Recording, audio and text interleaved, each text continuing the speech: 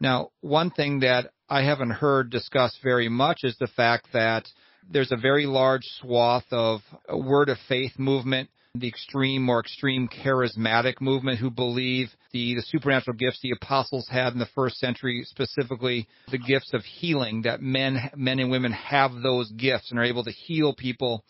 Why they haven't been able to do anything against this particular virus. I'm thinking of people like Bethel Church in Redding, California, led by Bill Johnson, Mike Bickle, IHOP in Kansas City, even Benny Hinn, well-known, quote, faith healer, even Francis Chan, someone who's very familiar in evangelical circles, recently spoke at the Moody Founders Week about how he healed everyone who came to him when he was on a missions trip to Myanmar. How do you explain, Mike, how the profession by these people and many others that God has given them and others, human beings, we know God can heal, that God has given men and women the gift of healing, how they've been impotent to do so during the coronavirus? Yeah, that's really a good question. And I really believe that this coronavirus is really a blessing from the Lord. And let me just explain why. We see in Romans 8:28 that all things, including this virus, all things are in the will of God. You know, it's for our good and for God's glory. All things work together for good to those who love God and are called according to his purpose. I believe that one of the good things that has come out of this, David, is the exposing of the false teachers as being frauds.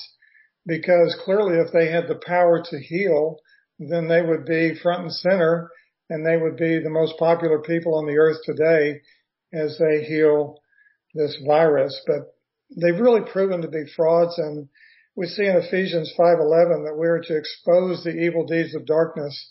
And I believe the Lord is really helping us in this way with the coronavirus. And I really hope that the people in the Word Faith movement will actually recognize that they're following imposters and false teachers and false prophets, and that they will turn to the sure word of God.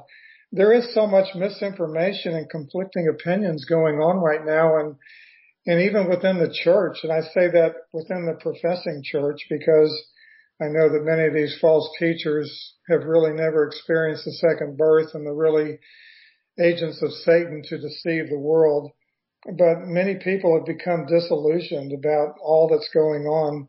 No one really knows who or what to trust. And we see these mounting death tolls and unemployment, all the fear-mongering going on, the conspiracy theories. It's really created a lot of confusion and panic and discouragement.